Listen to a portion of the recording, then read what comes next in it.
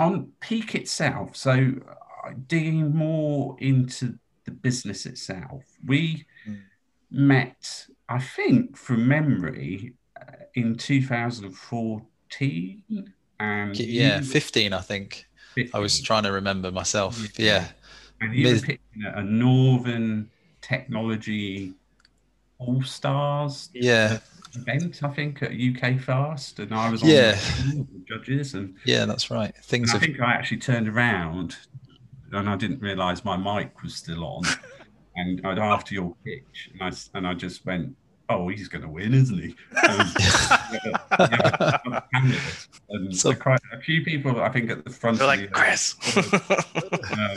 um, and yeah, I think you may have also, Rich, but and you did win. I think the yeah, although there were 10 winners, they were picking like the 10 Northern Stars. So I think winning winning in a broad sense, it was good. It was a great cohort to be part of, I actually. didn't really make that much of a gaff.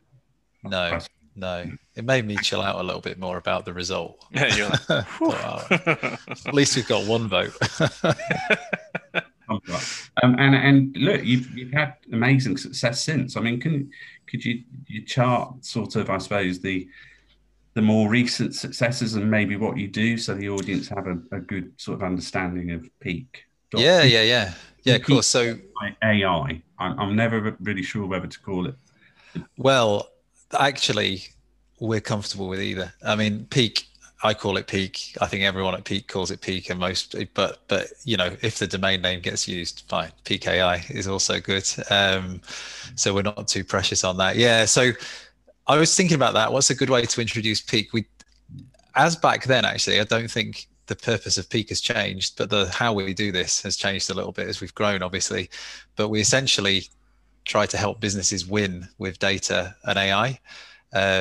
We do that now in a way, and we can talk about this during the podcast. You might find it interesting as we call it decision intelligence these days, and that's how we position Peak. So I would say we're a decision intelligence company if we're at a sort of lower level of definition, specifically enabling companies to embed AI into the sort of core decision making that sort of makes their or powers their business, their value chain, how they grow, how they make profit. And we typically work with retailers. About just under half of our customer base are retailers, and we've got some great names that are sort of publicly disclosed as brilliant companies we work with, like Superdry and the Boohoo Group and AO.com and others, and a few that aren't sort of in the public domain. And then CPG is a sort of like growing area for us. We recently announced a new partnership with KFC, which is really exciting for us, and manufacturing as well too, and some really good like UK PLCs and global manufacturing businesses now working with us. And actually, the thing that sort of unites them all is that they're all product companies, right? They've all got physical products that they need to sort of sell and generate demand for, plan for that demand, and then fulfill the demand. And so what we're able to do with our platform is optimize that and help them with this decision intelligence capability. So we are, we're obviously a tech company. We're a SaaS business. Our customers are paying us a subscription to use our software, and we're helping them get the most out of the software. And then on top of that, we kind of got a dual purpose at Peak. Like, you met us first just after we set the business up, but we set the business up to do two things, like help companies win with data, but then also like build a company that everyone loved being part of. And we meant, obviously the team, people connected to Peak, customers, partners, etc. So that's a core part of our mission. We just wanted to make a business that was enduring and people enjoyed being part of, right? And so that makes it twice as hard, because there's a way of growing a business one way, and there's a way of growing a business another way, and we have to choose that a way that is about more than just commercial growth for us. So there's a lot of stuff going on, but yeah, that's us really. And I think now approaching 200 people in the Peak team, which is pretty crazy, and we're global. A lot of our business now comes from India and the US and outside of the UK. And like I would say, yeah, we must be, we don't benchmark ourselves in this regard, but we must be the We must be the biggest commercial AI company certainly in the UK, if not Europe, and hopefully we can continue to grow. Mm. Yeah. How long did it take you guys to come up with that kind of phrase of decision intelligence?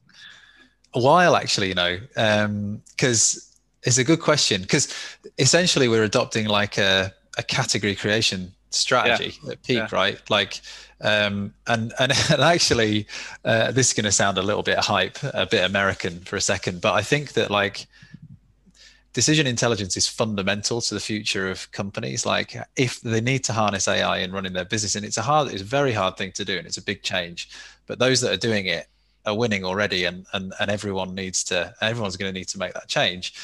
To do it and to do it right, you do need a brand new kind of business system to run on, which in our case we call CODI. That's the name of our platform now, which stands for Connected Decision Intelligence, right? So that decision intelligence system.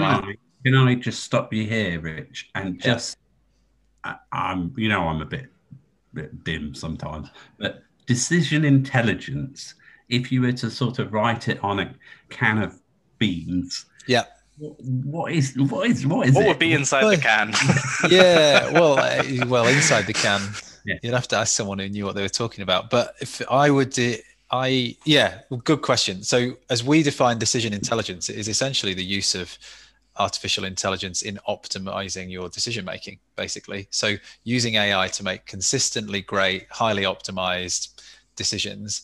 And if you think about it, the reason that AI offers such promise to companies is that it is the first time that our technology helps us make decisions. Because like since the dawn of software, like mainframe computers, right, in the 40s and 50s, and then programmable ones in the 60s, humans are programming machines to help us cognitively. So they're giving us more like cognitive capacity, but we're still telling them what to do, and they're working for us, not with us. Right. Like a calculator would be a good example, right? You use the calculator to simplify your math operations, but what if the calculator started telling you, hey, these are the problems you should be looking at? Exactly that. Yeah, Anthony, I think that's a good way of looking at it. And so if AI fundamentally, I mean, we obviously use AI as a catch-all phrase for various different algorithmic techniques and machine learning, but like it just makes predictions and categorizations over big data sets that we can't comprehend as people, right? But those predictions and categorizations are fairly useless on their own, and that's why we call it decision intelligence. Like with those predictions, we can then make a decision based on a future state, and we can use the computer to optimize that decision. So as people, as like commercial decision makers, whether I'm a marketeer looking to target a particular audience to grow revenues, or whether I'm a merchandiser looking to buy the right amount of product and price it and allocate it across a stores network, I can make that decision, but in like this superhuman way, because the computer is giving me this decision intelligence capability. You as commercial decision makers can then decide, do I trust the machine enough to let it do loads of stuff for me? Or do I still want to supervise it? Or do I still want to program it and control it and give it guardrails? And like, definitely, but essentially, with the same team, we can achieve so much more. So that's why we're calling it decision intelligence, because it isn't AI. Like AI can be anything. AI could be a robot walking down the street. In business, what we need is something that essentially makes us superhumans in doing our day jobs, and that's decision intelligence, as we call it. So that's the sort of maybe not the can of beans, but the packet of beans definition. I get it. And so putting that in the context of your customers, you mentioned a few of them before, they would obviously use Peak generally to enhance their revenues as an optimization, or what are some of the goals? I guess every organization has its own goals. I mean, in the sectors we play in, principally commercial ones, and companies want to grow faster with wider margins, pretty much. So we're enabling that. If you can make faster, greater, consistent decisions with a lot of certainty, you can like not carry excess stock. Your return on capital goes up. You don't give away margin when you're pricing things and marking stuff down, so your profits are wider, or you're targeting customers better, or just talking to them and giving them a better proposition grows your sales. So you can both, like, you know, improve customer service, run leaner, and then, like in the supply chain, if you cut out that uncertainty, you can fulfill orders and run your distribution networks. We've got a great case study with a multinational CPG company where we've taken 10% out of the road miles that they're running around the UK. It's amazing, really. We think about the positive impact on like carbon emissions and so on. So you've got this sort of being, it's that sort of clarity. We, in our marketing, we sort of say stop hoping, because you make decisions based on historical data and hope that that's going to impact the future. Well, there's the human confidence level of a decision, and then there's the decision intelligence confidence level that is user system, right? Exactly. And the other benefit is obviously speed. Like the computer is working constantly 24/7. Whereas if we might make periodic decisions on what we buy and how we price and where we put products, because we just can't do that constantly. But if the machine can do it all the time, then we're also like more adjustments. Yeah. And actually, the thing is, humans are great at making predictions. We're really good at looking at data and saying, well, given all of that, I think the sales might be this, or I feel like my customers might pay that. But we can't do that constantly across huge product portfolios all the time. So that's really why the key to this success, I think, of AI in business isn't AI taking over, actually. It's like AI being used in this decision intelligence way to make us even better at our jobs. And that means people have to like sort of unlearn how they once did their jobs and do it a different way. It definitely doesn't mean that their jobs go away, because you still need that human intuition. Superhuman intelligence rather than artificial intelligence. Yeah, exactly. One of the things that I think is what I'd like to hear more about is when you first started getting customers or clients, how much hand-holding did you need to do to get them decision intelligence ready? Did they already have all the inputs defined and data structured in a nice way, and all you guys had to do is come along with your AI? Or was it, a lot more difficult than that? It still is a lot more difficult than that, yeah. So as we've matured, basically we've standardized more. So we've been able to, first of all, we standardized on a data platform that enabled all of it. And then on top of the data platform, we've added this capability of like basically programming the AI quicker. And on top of that, now we've added applications that give us like solutions to business problems. So all of those things are standardized. So we've got this like full stack platform, and that's fairly unique with us, right? And one of the reasons why we're seeing such strong growth and adoption, like we've solved a huge infrastructure challenge. Build that thing. The alternative is you have to build it yourself. So like it's quite a unique product, just stitching it all together. But now it's all stitched together and everything's standardized. You still need to set it up. So our business model is very much that we still reach into our customer's business and we help them set the applications up and get the most out of it. A transition we'll make over time is like more self-serve. Like we are collaborating a lot with our customers' data science teams. They're doing more and more themselves. Their engineers are working on our platform. And then but our customer success teams helping our customers themselves like change the way they do things and run their business differently. That's going to have to stay for sure. I think at some point, and this is in our plans over the next 18-24 months, is to enable partner organizations to do a lot of that as well. And I think that's going to be a really great way of scaling for Peak, particularly globally. Like, we don't need to take direct responsibility for every customer. At the moment, it's really important that we do, because the understanding of how they're successful just feeds back into the product, and it's like a virtuous sort of cycle and a loop. Yeah, the feedback loop. Yeah, and I see a lot of software companies with a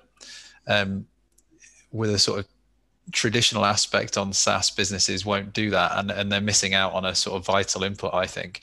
And I think in our space, where our customers don't have the skills in doing that gives us a competitive advantage. We get that sort of meta understanding, if you like, of how to make the change into being a decision intelligence powered company.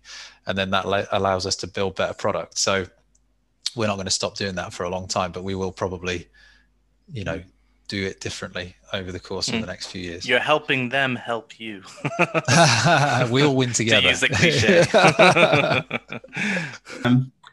That classic, well, funnily enough, I've been on panels where you sometimes have certain VCs that are like, so what are you disrupting? What problem are you solving? You know, and it kind of, they get all excited and animated, and it's kind of like, sometimes there's businesses where it's not, you know, yes, you are changing the way people work, but you're kind of, you know, not necessarily, it's not all about blowing things up and disrupting things. And I'm just sort of, you know, curious to hear your thoughts, Rich, on, you know, the sort of where the bigger picture goes with decision intelligence, and, you know, is it a very sort of early stage type technology that in 10 years time you know, it could have grown into, you know, a massive industry? I'm just, what's I think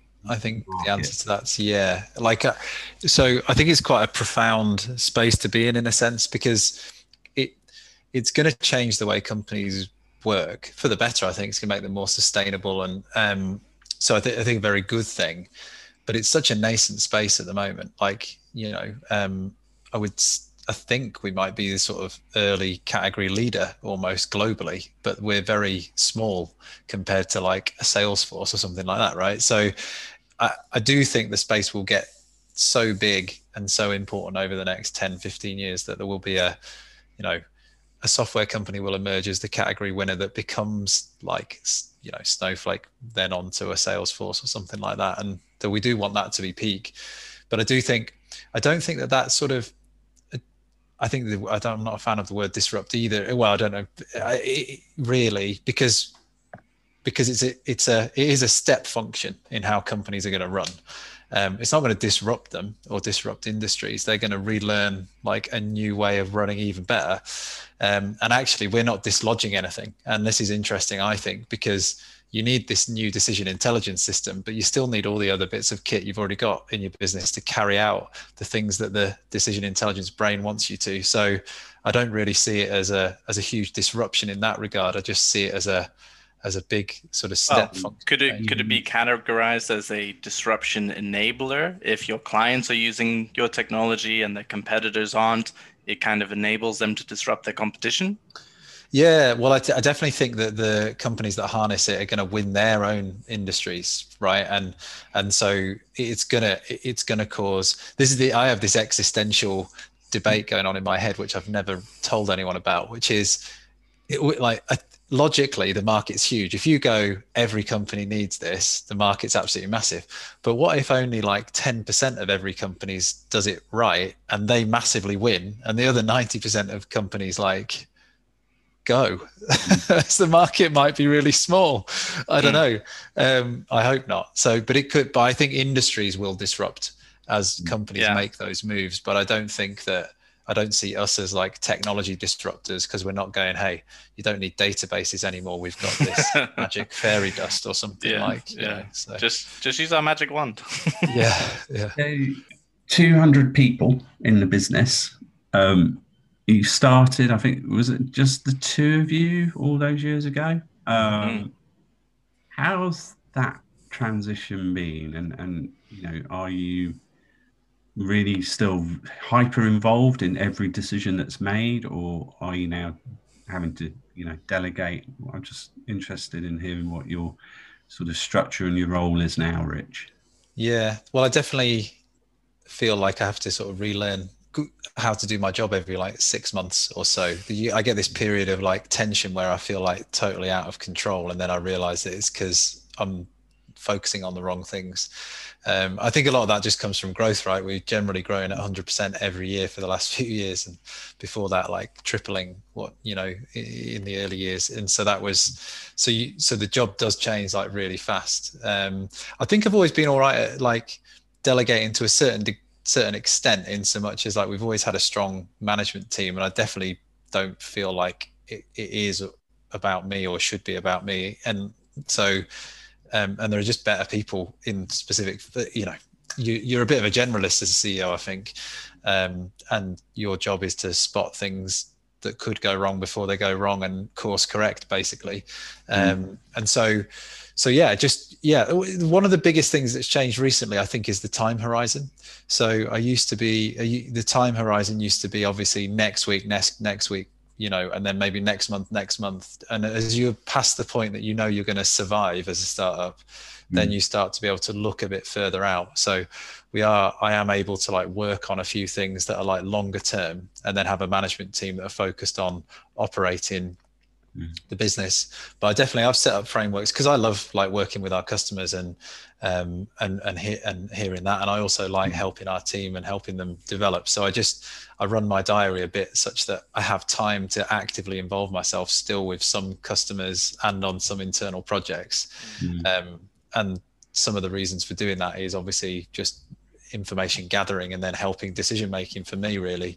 But I don't want to or need to be involved in every day. We have a great exec team here that I think can take us on to 100 million ARR. So I don't feel the need to get involved. But yeah, I've gone through a period of relearning my job again in the last few months. The weirdest thing is just we've hired 60 people since COVID broke. So I've not met them in that sense. So as we start to open the office, I've met everyone on Zoom, but I've not met in person. So I'm really... And the whole business located Manchester? In the UK, mostly Manchester. Yeah, we have a bit of a team in London now and Edinburgh, and then we have maybe 40 or so people in our Jaipur office, because we've got like a development center in India, and we've just opened another location in Pune actually. So India's growing quite fast for us, but that's sort of broadly where all the on that management point. Have you guys developed some internal decision intelligence tools that are honed for exactly what you guys are working on with your clients and stuff? Because obviously the tech you've built for your clients probably isn't as suitable for exactly what you guys need internally. But have you, what's the story there? Yeah, correct. Yeah, on that point. I mean, we're obviously not our own ideal customer profile, but the data science team, and the engineering team build a load of cool sort of widgets and automations that help stuff. And we've just got the skills to do that, and they like to tinker. So we do have a lot of like little bits of kit that we've built just to help the information flow and the speed of stuff. So that's all good. Kind of have to fight that though. Every time you're buying a new piece of software and you look at the bill and you're like, oh, we could build that. That's so expensive. And you have to sort of fight the urge. But the main decision intelligence system really just comes from vision. Like we've got a strong vision and clarity across the whole business. And if you and we found at this stage and size, if you set the communication flow upright across the whole company and then into teams, and we have company OKRs and department OKRs, and we run on those, that empowers everyone just to make their own decisions every day, and you don't have to so that's our decision intelligence system is more of an OKR based metrics thing, and it's not as fancy as what we do for our customers. Not yet. Not yet. So turning towards that beloved topic of investment, and from memory, Rich, you've taken some great funding from some great VCs like Pretora and MMC. I think are two that stand out in my mind. Just when you are meeting the VC and the different people, and some founders are like, oh God, fundraising. Oh, I know it's a necessary evil. I have to do it. Just what are you looking for? Because we have a variety of different responses from founders on this, and I'm curious what yours would be. Yeah, well, I've never felt like that. I know some people feel like that, and maybe that's just because my background's a bit more commercial than, not a technical founder might find that more draining. I see it as a good opportunity. You're telling the story, you're learning off people, You've got to tell the story and pitch it to recruit great people. So everything's practice. As a CEO anyway, every meeting's like a sales meeting in a way, so you've got to sort of be practicing your pitch all the time. So I don't see that as an issue. What we've always looked for, I had a really simple rule with fundraising over the years and still stick to it, is do I like the person and do I want to work with them? All money isn't created equally. We could have raised off very different venture firms. We could have raised off different venture firms at different valuations too. But we've chosen, there's a strong theme there with Procura from the seed funding, then MMC Series A, Ox recently Series B, really high integrity, strong, great people that you enjoy working with. I don't know Ox, but are they all UK VCs? Yeah, Ox is a UK and Swedish fund. So not exclusively UK, but yeah. And so actually, is that by design there, Rich? Or I don't know. US VC can sometimes come in and go, "We really like you, but you're going to have to move to San Francisco, or the HQ's got to be in Austin, Texas." Yeah. Well, we've got a little list of criteria for future. So we are thinking about, at some point we'll want to raise a growth round, a Series C or something if we carry on like this. And on the list of criteria probably is our ideal next lead investor would be a US fund with a strong brand and strong expertise in like category creation and B2B software. And the reason for that is because as we grow and if we want to win the sector globally, right, we're going to need to attract great talent in the US. I think, we don't have a operation there and we don't have a strong brand yet. So getting a bit of a boost up and being part of some sort of well-regarded scale-up group that might emerge and make it one day would be good for us. So I think we do have that in our minds. But yeah, I mean, I've spoken to a lot of US funds over the years, and my any advice to founders would be, when pitch the big vision. Like, I'm quite bad at it because I want to be truthful in so much of a sense as like, I want to be more like, this is where we are, here's what we're trying to do, and know that we're going to do that thing. And that works really well in the UK. In the US, like, unless you're going, we're going to change the world because every company in the world is going to be running on this system in 10 years. And by the time they are, we're going to be bigger than Salesforce. If you don't say something like that, they don't even pay attention. So like, I do think there's an element of push yourself out. Go big or go home. Yeah, pretty much. So I don't know, but like, I think it's important to have integrity generally. So that's why I've never done that. But now that it feels more like it's a possibility, the pitch has got a bit bigger. So it seems to, I don't know if the pandemic's changed as such, I'm sort of speaking out loud, but the need that you have to go and have a big base in the US if you want to become a big global player. Do you think that's diminished slightly with the pandemic and the I do actually. Virtual? Definitely, because businesses will stay in their home countries, not just talking about the UK, but obviously in the EU. Is that a trend you agree with? I think it's hard to know. I'd like to think it'll go away, because 18 months ago, the answer to that question would be, well, we're going to move our HQ to New York at some point. Like I would have probably said. Now we're debating whether we're going to do that at all. Like, as in, I think the concept of a HQ goes away in like a sort of hybrid working model where you have like a home clubhouses, as we're calling them now, for like offices around the world. And you can work from anywhere.